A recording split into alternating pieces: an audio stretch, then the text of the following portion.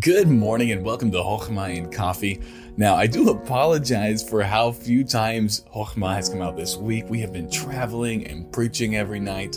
It has been a crazy ride, but I do thank you guys for your grace and flexibility.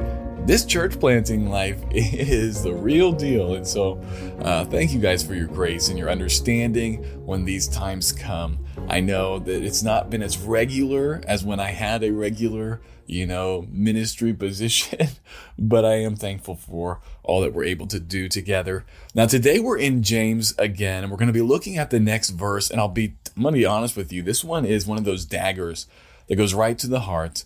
It's very pointed, and if you look at verse number 4 of chapter 4, it says this: "Ye adulterers and adulteresses, know ye not that friendship with the world, or friendship of the world, is enmity with God?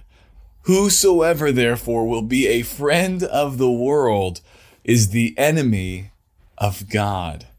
That is so pointed, and it's so hard for us to swallow, especially in America, where we think that it's good to be like the culture. It's good to be, just what does the culture want? How can we best please them? But he says our goal should not be to be the best friends with the world. And the way the world is used here, it's not just saying, earth and people in general, but it's the way the world works. It's the word cosmos, the order of the world, the culture of the world. And that's not our goal, to be able to fit in with the culture.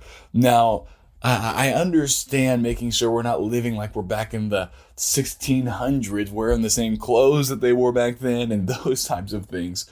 But in this culture, there are some definite sin battles that are going on. And it should not be our goal to fit in with those things and to kowtow to whatever the world wants. We should be willing to stand up for Christ, no matter what, even if it means we are enemies of the culture.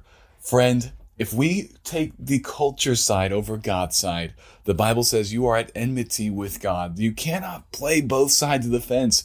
Either you're going to stand with God on these issues, or you're going to stand with the culture on these issues. Where do you stand? Do you stand with God? Are you a friend of God? Or are you a friend of the world? You cannot be both.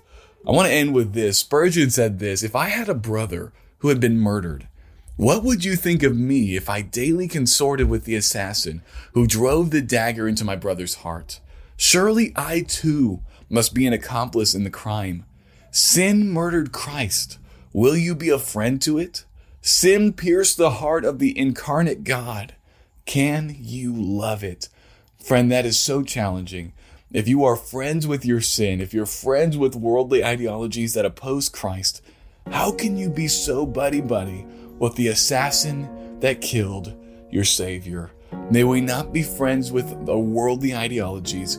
May we not be friends with our sin. May we cleave to Christ. Well, I hope you have a great day today, and I will talk to you on Monday.